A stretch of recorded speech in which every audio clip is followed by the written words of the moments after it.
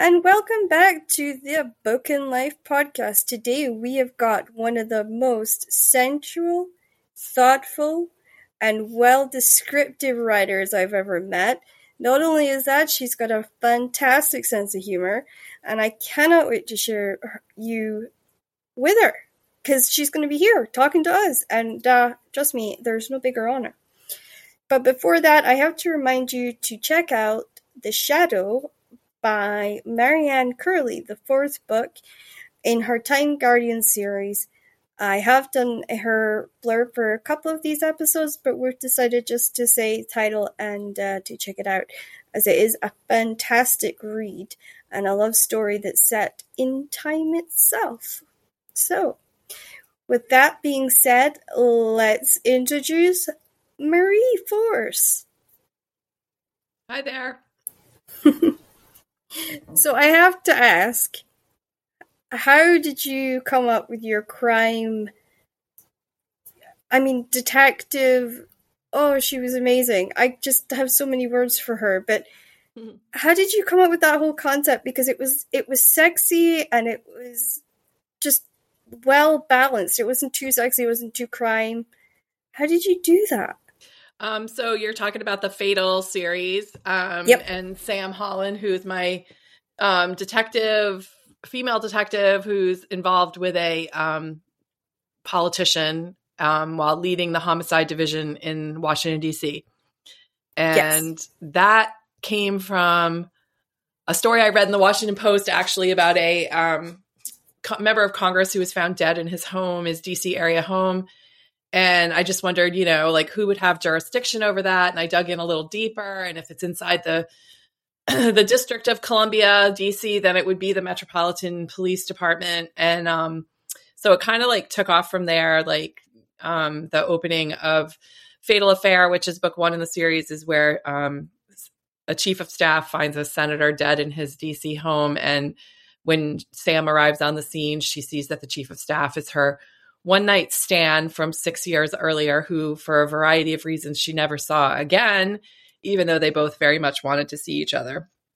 And so that's kind of how the series started, and then it sort of took off from there. And there's 16 books in that series, and now just today I'm writing book 3 of a spin-off series that features Sam and Nick still in the lead roles of that series. So 18 books later. So by far, because I've read a lot of crime. Being in the UK, it's one of the most popular genres that's around. So I'd read a lot of different crime, and then somebody handed me your first book and said, "You gotta try this. It's you." And I wasn't really sure what they meant by that. And then I sat and I read it, and I just devoured it within a few days. And I was like, okay, I see what they mean. Because at that time I was writing myself, and I was writing my own series, which is slightly erotic. I never go into the complete erotica, but that series was based on just complicated lives. And they were saying, if you want the perfect example on how to balance a book, you had to check out Marie Force. Oh, well, thank you for that. Actually, I believe it was a Harlequin editor that gave it to me. It was originally published by Harlequin, yes. So that's where it came from, yeah. 12 and years ago. I just fell in love with it, and every time a new one came out, I made sure for Christmas time my mother-in-law would get it after I'd read it. And she read every single one of them, and she stacked them up in her dining room. Till my niece was born, and then they got hidden simply because she didn't want her to read anything that wasn't for her age group. So it was yeah. It was it's not super erotic. They have a very sexy relationship, but and I guess really the balance comes in in asking what keeps the readers coming back for more of a series featuring the same main couple in every book. And I was actually told by a former editor way back when that it's simply not done in romance. And I said, well, maybe it's not done yet, but that doesn't mean it can't be done. And she said, Exactly. No, it's not something that anyone's going to want. And in fact, when we tried to sell Fatal Affair into traditional publishing, back when that was the only avenue, everyone wanted a different couple in book 2.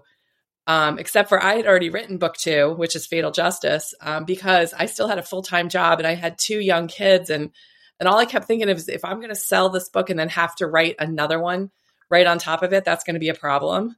So Yep. I had already written book 2 and I just didn't see it that way. Like, they wanted Freddie to have his own book in book 2 or something like that, and him be the lead of the second book. And it's just not how I saw it.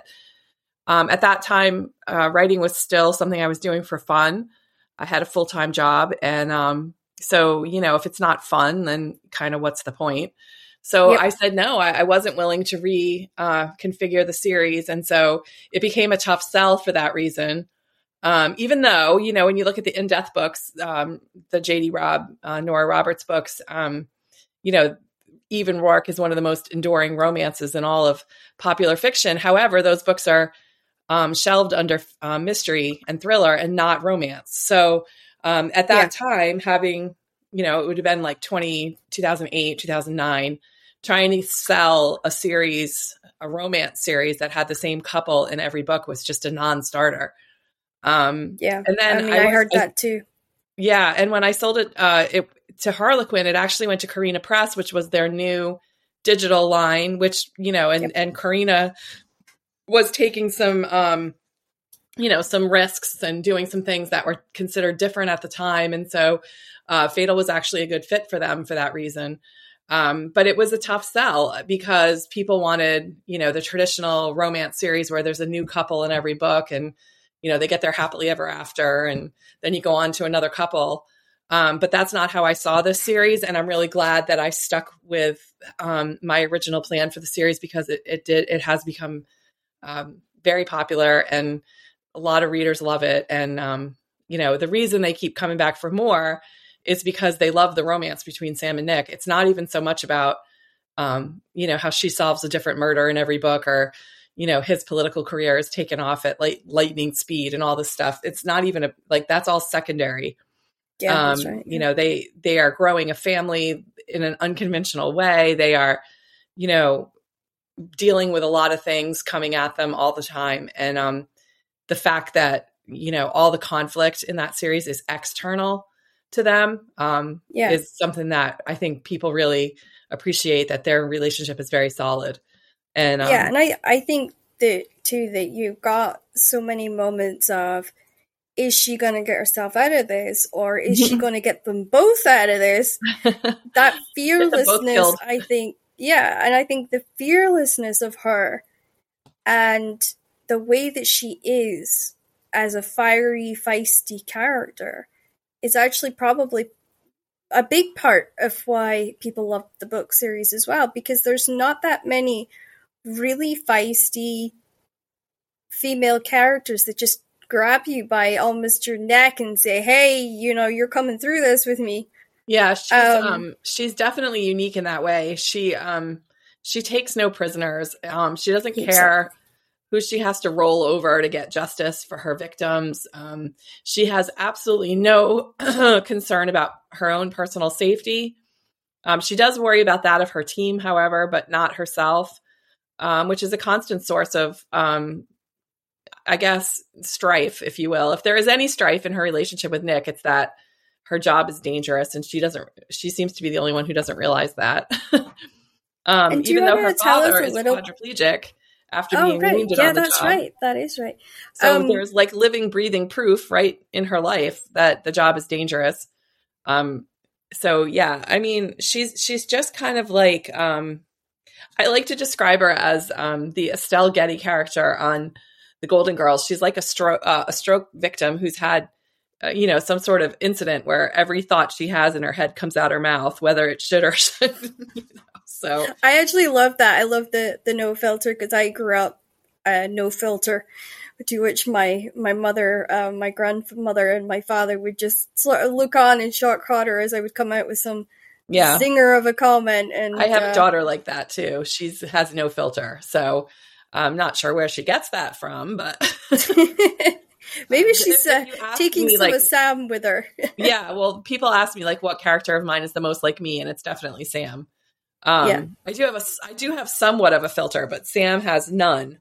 And I think that's one of the things people love about her. And like I like at the end of Fatal Affair where, you know, Nick's contemplating a big move in his career and she's trying to tell him like she's like the worst possible person he could be taken with him on this ride because of all of her failings, like, you know, her propensity to occasionally lie when it suits her purposes, you know, her saucy mouth, her, you know, all of her bad habits. And but he's smitten. So oh, he is. Yeah. Would you like to tell us a little bit about this? Sorry.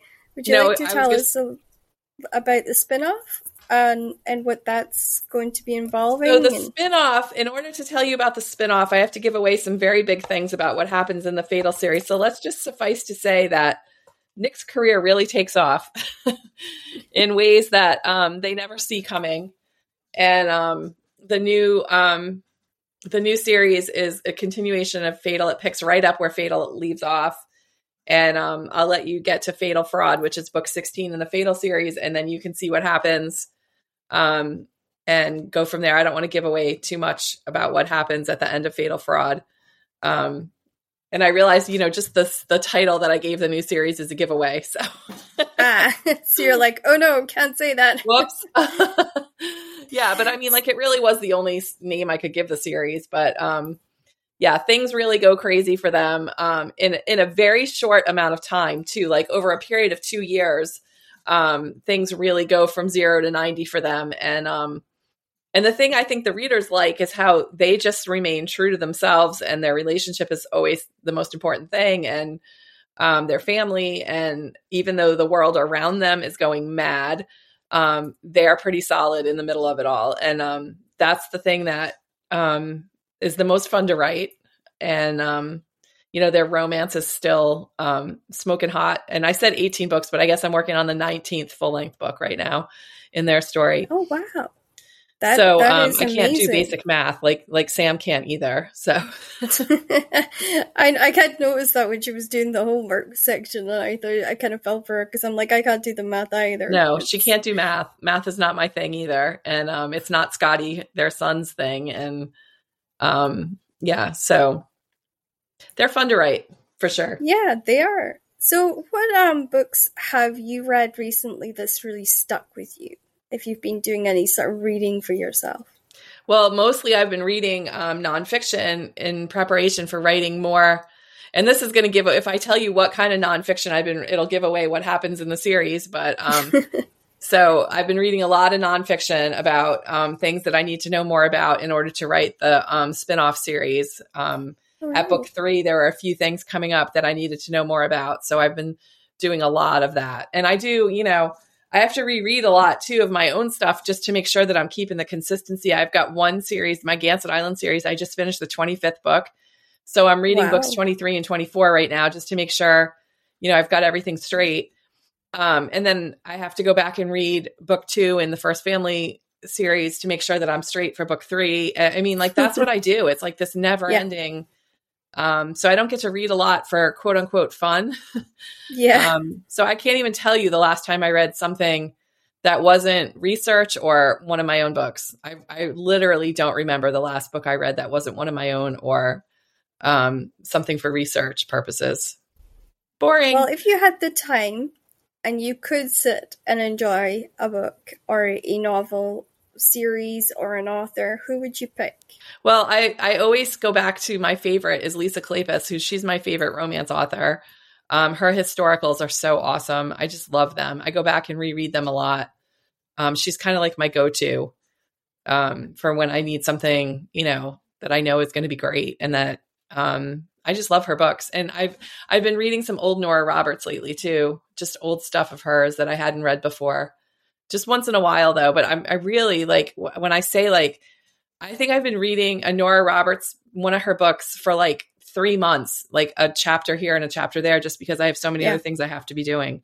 So, oh no, I understand that. You know, it's part of the writer's life is sometimes you just don't get to sit and enjoy something if you've got sort of edits and then you're doing another book and you're just trying to like keep it all balanced. I'm working on my, this is my 93rd book. And I spend my days immersed in romance. And so I find myself staying away from it. And my, own Oh, time yeah.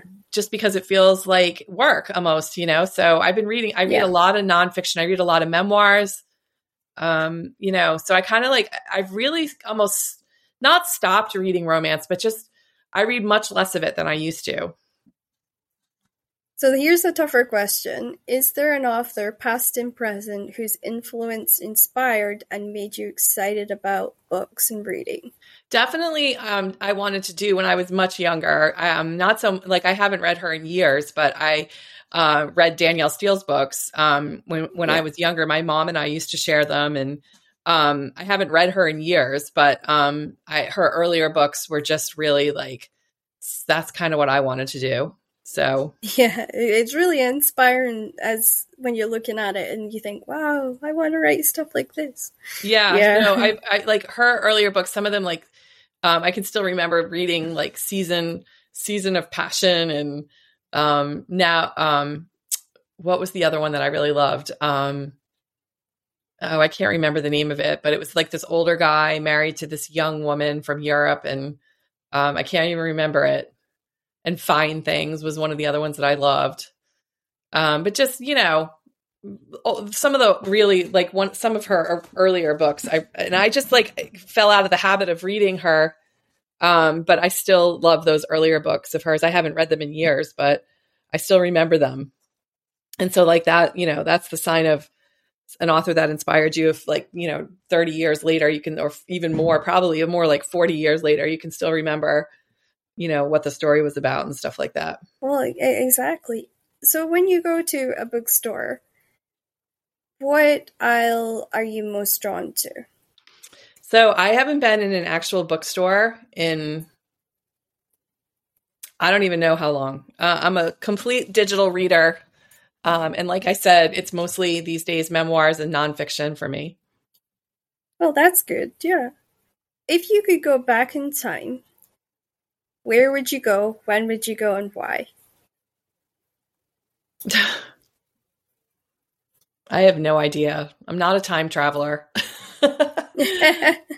It's always a question I throw in just for fun to see what people have to say. See, I was born without any suspension of disbelief at all. So yeah.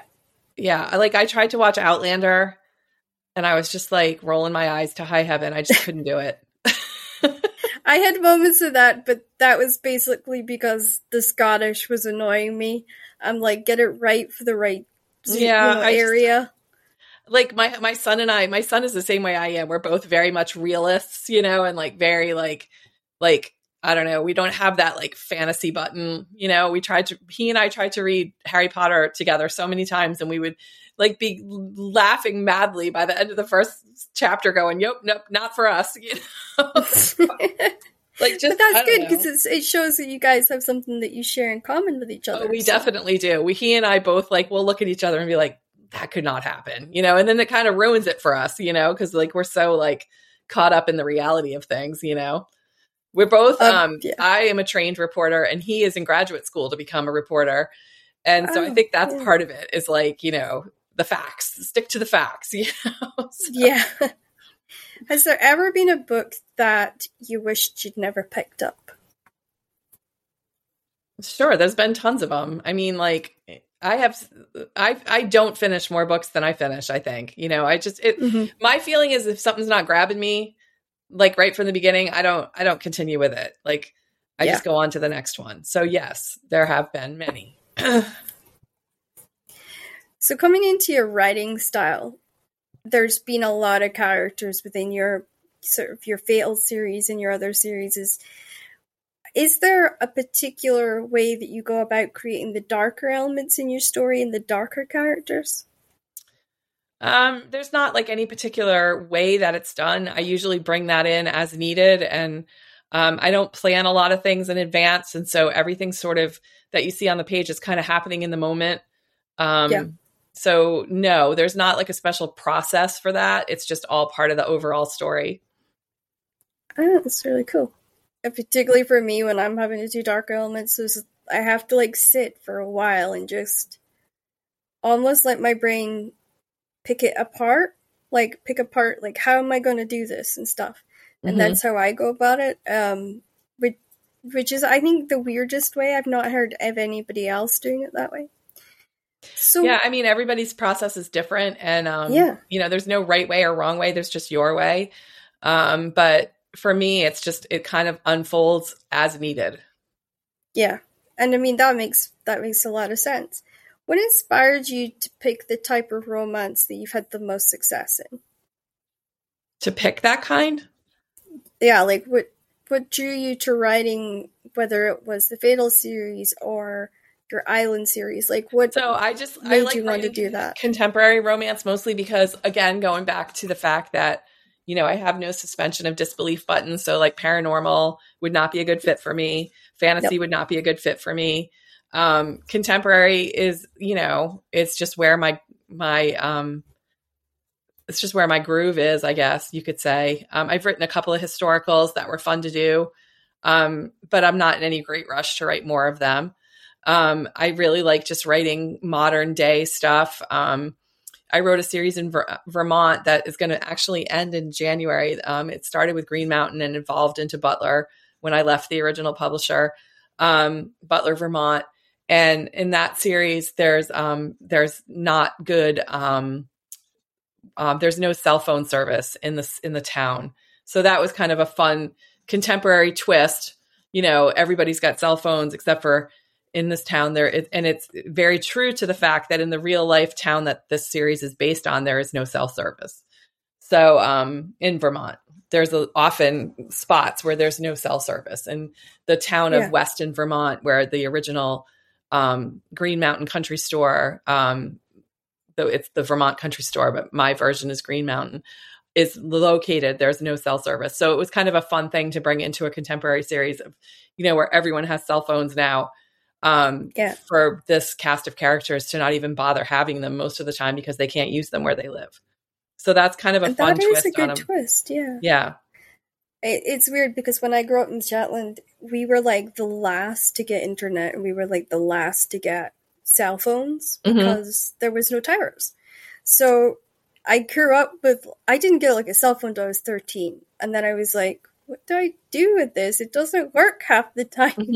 So it just lay in my backpack. And it wasn't until I was like 18, 19 that I was like, oh, I can actually use this because they put up cell towers and I had no idea. So well, that's what happens. I totally in the series. get that.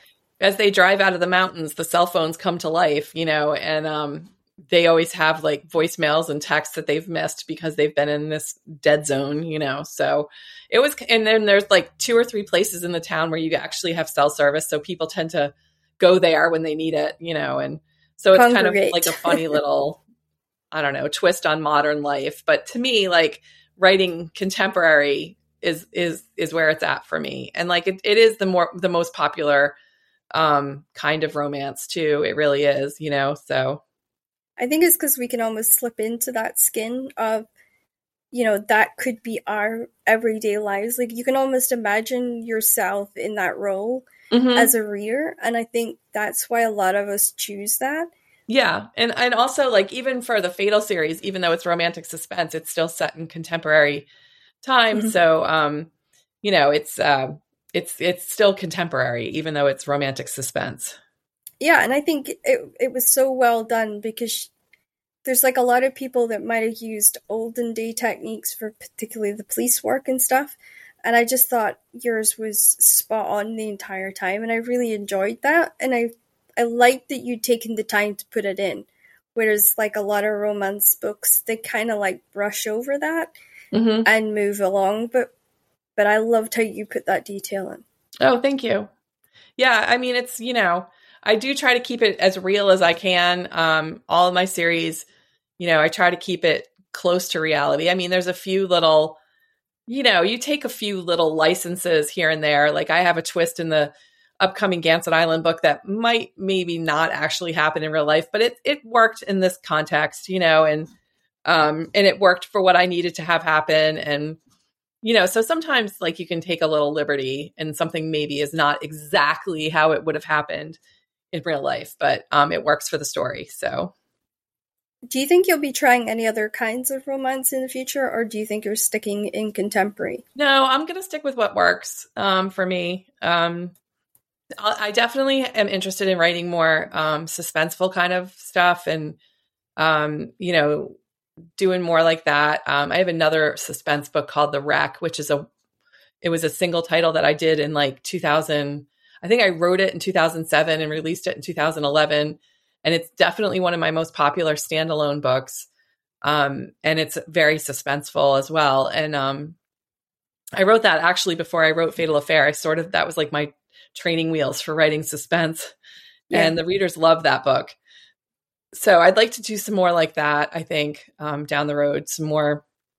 But I've got so many series going right now that it's kind of hard to find room for anything else. I'm writing 5 different series right at this moment, and I'm ending one of them in January, but I've already got an idea for another one. So it's like the series thing is kind of like a bit of a sickness for me.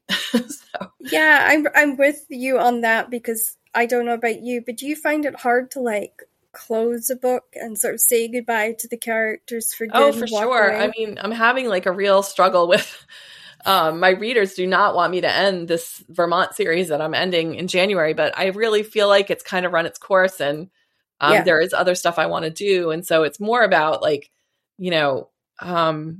kind of freeing up some space in my schedule to do some new things. But yet, these last couple of the books are having these like great releases and making, the bestseller lists and doing great. And so I sort of wonder if I'm crazy to end it, but I'd rather go out when it's on top than, drag it along. Yeah, you have to follow your gut, and that's what I loved about Rachel Caine. She was a fantastic author for just following her gut, even when people were telling her she was crazy and it wouldn't work. She did an amazing series called Bitter Falls. It's a hard word to say. Bitter Falls, and that was her. Like, they told her she was crazy to jump from YA into crime, and she did it so well, and I'm so glad she stuck with her gut. And I see a lot of authors now that are running with their guts and are less caring about, well, what's on top and what's not, and it's now about what they want to write, and that passion is really feeding into the readers again. Well, you have to be interested in what, if you're going to spend months writing something, like it has to really grab you, I always say that like the first customer is me. I have to, make myself happy with whatever it is. And and trusting my gut means that I've made myself happy with a book, which means I'm probably going to make my readers happy with it. That's always the goal. You're like reader number 1 is you. And if you have a feel for what they like from you and you're giving them that repeatedly, then that's a good way to build a career, Yeah, exactly. So when you put your stories together, you say that you write sort of as it's happening. So is it more like a movie for you, or is there a slight jigsaw puzzle that you're almost putting together as you're writing it? No, it's not. It's definitely not like a movie. I never think about my characters as real people. It's one of, like, in my reader groups, it's one of their favorite things to do is to imagine, who would be cast as various characters. And I never think of them that way. Very rarely do I ever think of them that way. For me, it's just like, I always have like a 1-sentence idea of where a book is going when I start it. And then I kind of like let it unfold from there. And there's not a lot of pre-planning, although this new series that I want to write is going to take quite a lot of pre-planning, that I'm going to probably have to do before if I go in that direction or not. But for the most part, I let everything unfold organically on the page. My new Wild Widows series that just debuted in February, I had this big idea that last summer, because I have a boat, and I was going to sit on the boat and outline all the various characters that were going to make up this group of widows that they call themselves the Wild Widows, and they're young widows. They support each other. And I ended up doing it right in the moment when I needed the characters. I didn't do anything in advance like I had hoped to do. And I guess like that was my 90th book. And I guess like at that point, you just kind of have to trust the process that has already worked. Yeah, I know the feeling. Like I used to write that way. And then the more I sort of built different ideas and different series, I realized I actually had to plan a lot of my stuff, because if I didn't, I would almost forget. Like by the time I would say, okay, I'm not writing that right now, I have to write this. So I'll have to like put a pin in it. But for me, I had to write it out so that I didn't lose it, so that I could go back to it. Yeah, so a lot of that's what a lot of my rereading is about refreshing my memory about my thoughts on the next book, and going back to getting back in that headspace to start writing in that world again. So, do you make notes as you write? Sort of like when you're reading it back to yourself, do you make notes and say, okay, well, I could pull this into the next book, or this yeah, into sometimes the next book? I'll do that like in the file itself. Like I don't keep like notebooks or anything like that. I have it like right in the actual file. I'll make a note in there, like carry this over to the next book or something like that. Yeah. Yeah.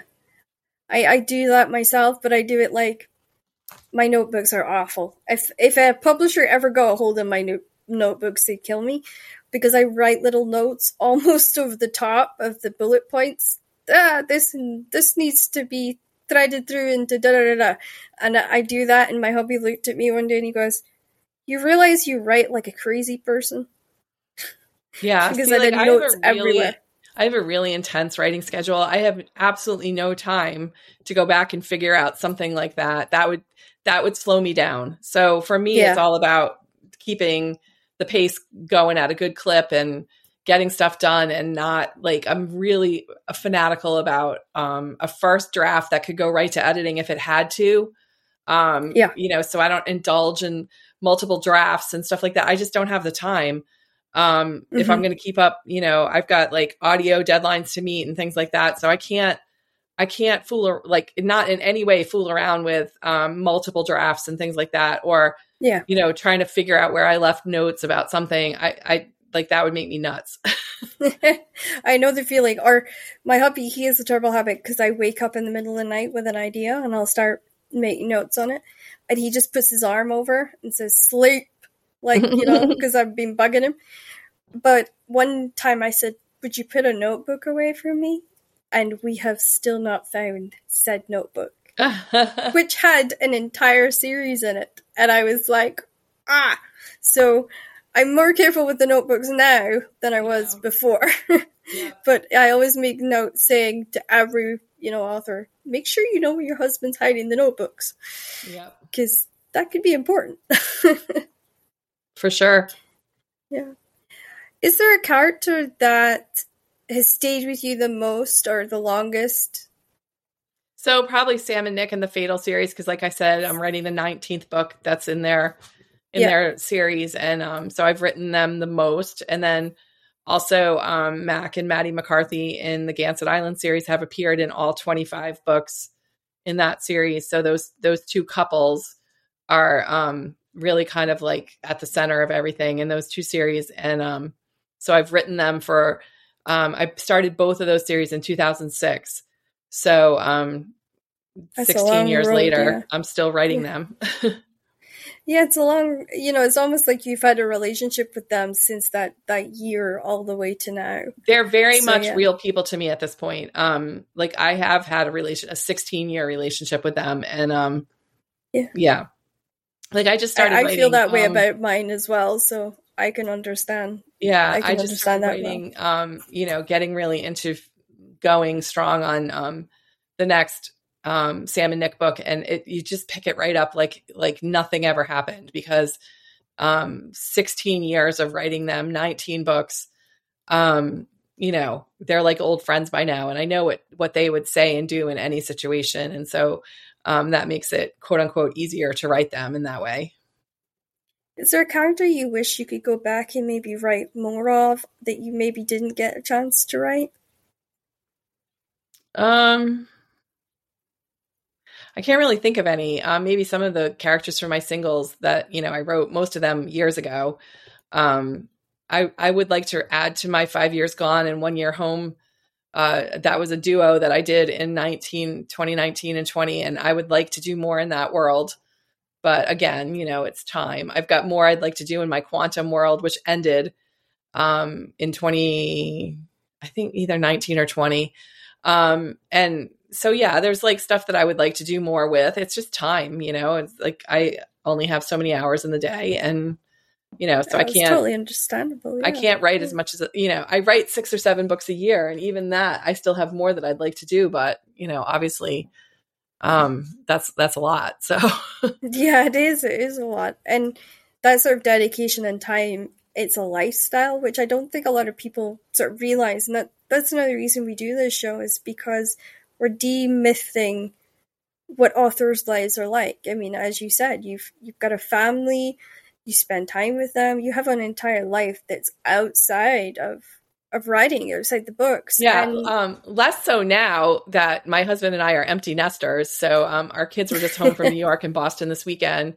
yeah. And that's like not as common and frequent as it used to be. So, they're going to be 27 and 24 this year. So they're quite a bit out of the nest, if you will. And so I have a lot more time to write now. But I still, there's only so much mental energy that you have in a day. And so my first goal every day is to write 2,000 words before I do anything else. I'm very, very fanatical about that. I do it almost 7 days a week. Like, I didn't do it yesterday because it was Easter and my kids were home, and I just completely finished a book and sent it off to beta readers and stuff on Saturday. So I took Sunday off, but that's rare for me to not write anything at all. Yeah.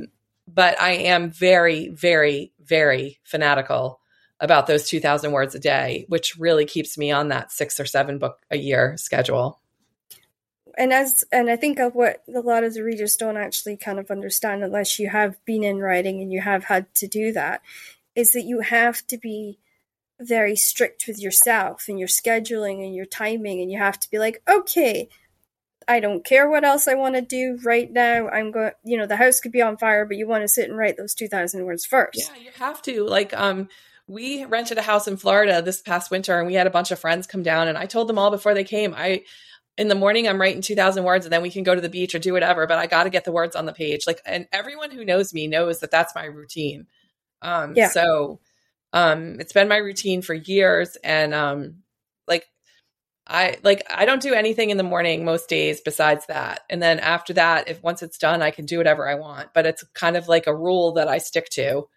And it's a good one to have. Yeah. Well, I mean, when you're self-employed, there's no boss there saying, hey, you got to get your work done or I'm going to fire you, like, you don't have that. So you have to have that internal core of discipline. And then there's a lot of people who like to talk about, all the other stuff that goes along with writing books. And yes, there's a lot of it, especially I'm 100% indie published now. I was hybrid published, meaning with publishers and indie through 2020. And now I'm 100% indie, which is a good fit for me because I like to be able to control every aspect of it. Yeah, of course. From the deadlines to the timing to the release schedule to the covers to the audio narrators to everything, but it's a lot of work, it's a lot of and I have a great team supporting me and I'm very lucky to have them. But the number one thing that has to happen in order to keep the business moving forward is more words on the page. And there's literally nothing else that can substitute for that. Like, all the marketing in the world and all the time on TikTok or Facebook or Instagram or whatever, wherever, is not going to replace, more words on the page. And so that's where my priority is every day. And it never varies. I must admit, I've had those arguments with marketing before, saying, look, I have to sit and I have to put the words on the page, otherwise you don't have another book to promote. And I always found that frustrating almost when I worked with some of the publishers I did, was having them say, oh, you must do at least 12 interviews a month. And I'd be like, well, where do you expect me to fit in 12 interviews while I'm trying to, edit a book, write a book, and plan another book? I have self-discipline, but I only have so much time. And I used to find that myself, it's sort of like an uphill battle. And I kind of like being an indie author because there's not that same amount of pressure on you. You can say, okay, I'm not well today, but I've written my words. I'm going to go and try and get better, and then I will go back to it.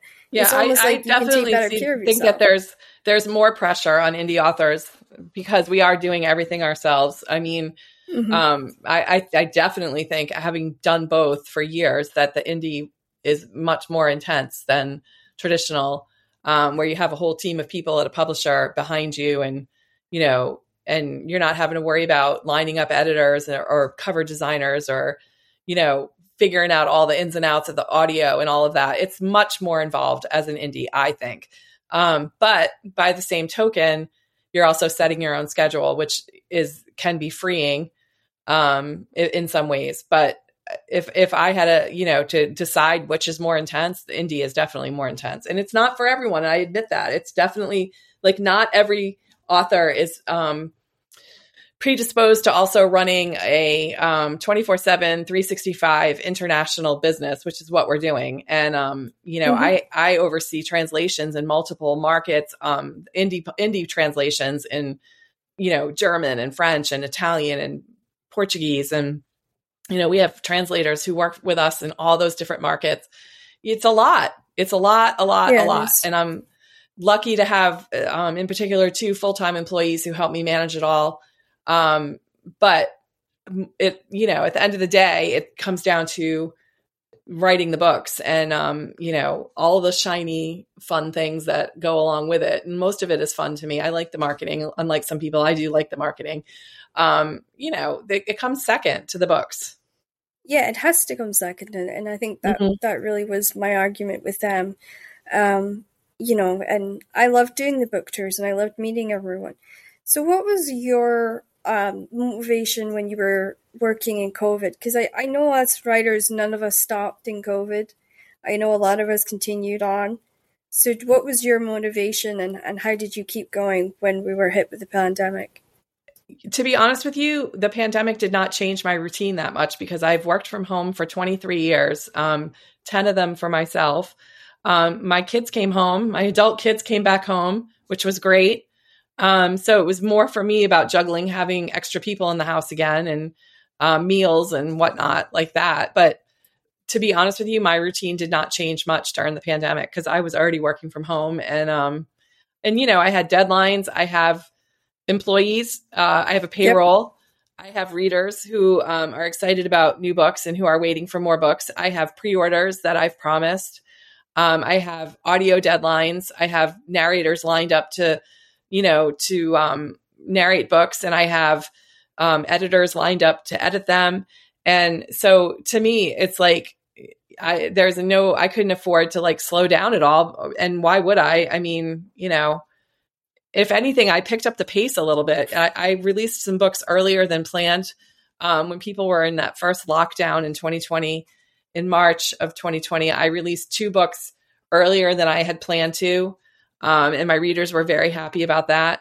So, really, I think we all relied on books during the pandemic, to be honest. Yeah, nothing really changed for me except for, like I said, having my kids back home again, which, was great. And we had a lot of fun. And I hate to say that because I know it was such an awful time for so many people. And it was an awful time for so many people I knew who had it or lost somebody or whatever that happened during that time. But for me, the hardest part was having my kids home again and then having them leave again. Yeah. Because we got used to having them around again. And then it was like, we kind of went through the empty nest thing twice. Yeah. We had successfully launched them both and then they came home. And they were home for months and we got used to all of us, the 4 of us being together again. And then we weren't. And that was tough, like having them leave again. My husband and I both recently had COVID.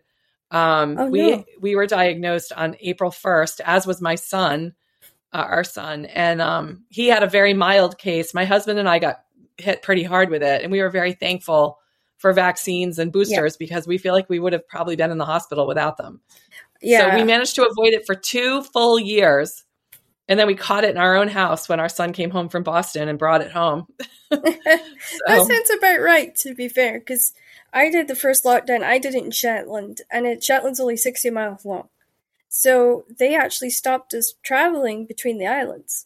So it made it even smaller. And my hubby had just come up from Glasgow. He'd never lived in an island community before or a place as rural as that. And yeah, he got to know my parents really well because, you know, my mom was a care home worker and my dad worked at a marine sort of workplace. So it was weird because they had to keep taking time, and then I left and I've been down here for a while, and they've just both had COVID.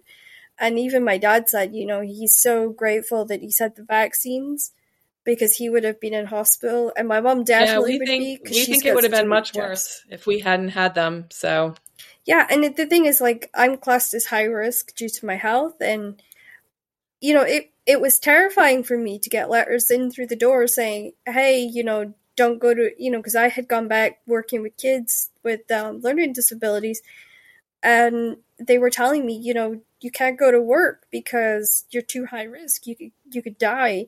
And I was like, oh, okay, you know, but the writing I was doing, kind of going to work and from work, I continued on. And I mean, I must admit, I kept writing during the pandemic. It was a drive for me almost. It was like I had to escape into a different world. And that's what it allowed me to do. Definitely, I was glad to have the work to do and be able to do it from home, and very thankful to run an online business that didn't require people to, like, you know, I felt so much for the restaurant owners and the store owners and people who had to rely on people coming to their stores and whatnot. I was very lucky to be running an online business at that time. So, you know, there was a lot of gratitude along with the sorrow of what was happening, you know, out around the world. And even now with what's happening in Ukraine, you know, you have to kind of like put that over here, because like if you allow yourself to dwell too much in that space, it becomes very hard to write uplifting romance novels, you know. It is, and that's what I was saying to my mom, because I almost had to teach her what a writer's routine was.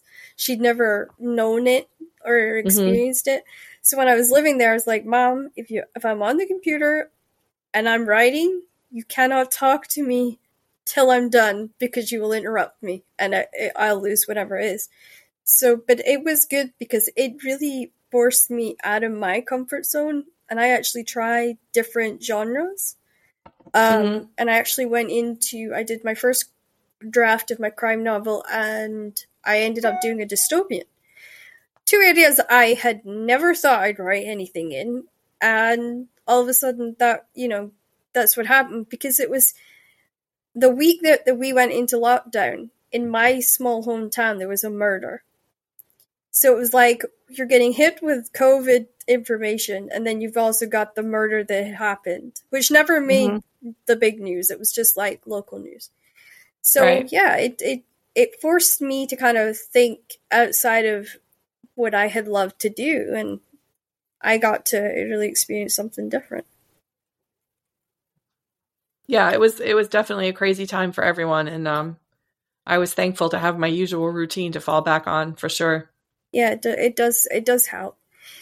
Is there a technique that you found helpful, and is there one that you've tried and you thought, oh God, no, in writing style?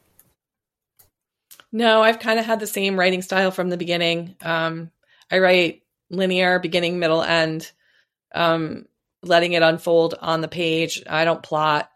It's just kind of how it works for me. I went to a plotting workshop one time, and literally it gave me hives, because I was like, am I supposed to be doing that? Yeah. And it no joke, gave me hives. I had to leave because I couldn't believe like that was, it just was so far removed from how I did it. Yeah. But you know, like I said earlier, you have to be true to the process that works for you and not really worry too much about what other people are doing. So what's your thoughts on the fact that a lot of the people that are starting to write or want to learn to write, they're going to all these courses and classes, in a sense, to teach them to write? I mean, whatever helps somebody go from a blank page to a non-blank page. I mean, I'm all for it. Whatever works, you know. I can only say that to me, like, the journey of 1,000,000 miles starts with mile 1. And it's the same with, you know, the journey of 1,000,000 words starts with the first word on the page. And a lot of people are very interested, I find, in how to get published and how to get a book, you know, printed and all of those things. But they're Like, and I'll say to them, okay, so what have you written? And they're like, oh, well, I haven't written anything yet. I'm just curious about how it all works. And it just always amuses me because without the book, there's nothing to publish. So the writing part, as I tell them, like, writers actually write. We don't just talk about it, Yes. So I mean, that's what everyone like kind of looked at me crazy, because the first thing I did was I actually just wrote. I just constantly was writing for when I was young. And then an author tapped me on the shoulder one day and said, "You really should be publishing." But I had no clue about the publishing industry at all. And it was almost like I was fumbling in the dark because I had no clue. I was just this person who loved to write really good stories, really in-depth, detailed stories. And it was like, well, which publishers can you trust? And what does all these terms mean? And it was almost like a new education for myself all over again, because it was just so different. It was such like a different and all world. of that information is widely available in author groups. I have one on Facebook, the Author Support Network, and there's all sorts of groups out there that support authors learning what they need to know. I wish I'd known that. Yeah, I mean, I wish I'd known that. Well, I mean, it depends on when you started, because like when I started, I was one of the first people I knew of to indie publish back in the fall of 2010. I mean, I'm sure other people had done it before me, and I know they have, but I didn't know of them. I knew of a couple. And I was one of the first people I knew of who was doing it while under contract to traditional publishers too. So there was a lot of thorny issues involved in that, like, will you get sued and all this stuff. And there was absolutely no support network at all for authors. And since then, a big cottage industry of support has grown up around the industry. And people coming into it today are very fortunate to have those resources, because that was not the case when I was first doing it. Or, there was like a handful of people I knew who were doing it. And we kind of like consulted each other. It was like, well, what do you think of this cover? And what do you think of, should I do this or should I do that? And asking my agent at the time, like, am I going to get sued if I indie publish at the same time that I've got contracts with traditional publishers? And she didn't know, because there was no language in traditional contracts at that time to address indie publishing. No. So it was very difficult back in the beginning of it. And it became less so as we all went forward. And there's just so many resources and so many people teaching classes and so many groups on Facebook that there's really no need to quote unquote pay for like college classes on how to publish or anything like that, because that information is so readily available to anyone who really seriously wants to get it now. So yeah, it's become a whole different world than it was 12 years ago when I first was involved in indie publishing, and when most of the authors I know who were starting out at that time were involved in it. There was no help of any kind except for among ourselves. Yeah, because I mean, it was 13 years ago that I started into this. Mm-hmm. And I was like, I knew of secondhand publishing, and I was dyslexic, so I didn't understand a lot of, you know, you need an editor, but you have to pay for an editor, and this is why, there was like so many things I had to learn on my own, because there wasn't. Yeah, we all did. That's the thing. We all had to figure it out. And I'm still working with the same editor that I started out with in 2009 when I was first thinking about indie publishing. I'm still working with her. I had to retire. Every single indie published author has to set up their own team and figure out all the ins and outs of everything. And, but there's a ton of resources out there for anybody looking to get into. And I always say Fiverr's a good place to start now, because Fiverr's got editors on there. They've got book cover artists on there. I'm not familiar with that. Oh, you never come across Fiverr? Mm-mm. It's literally like a go-to place where they have all the editors that are looking for work, translators that are looking for work. What's the name of it again? Fiverr.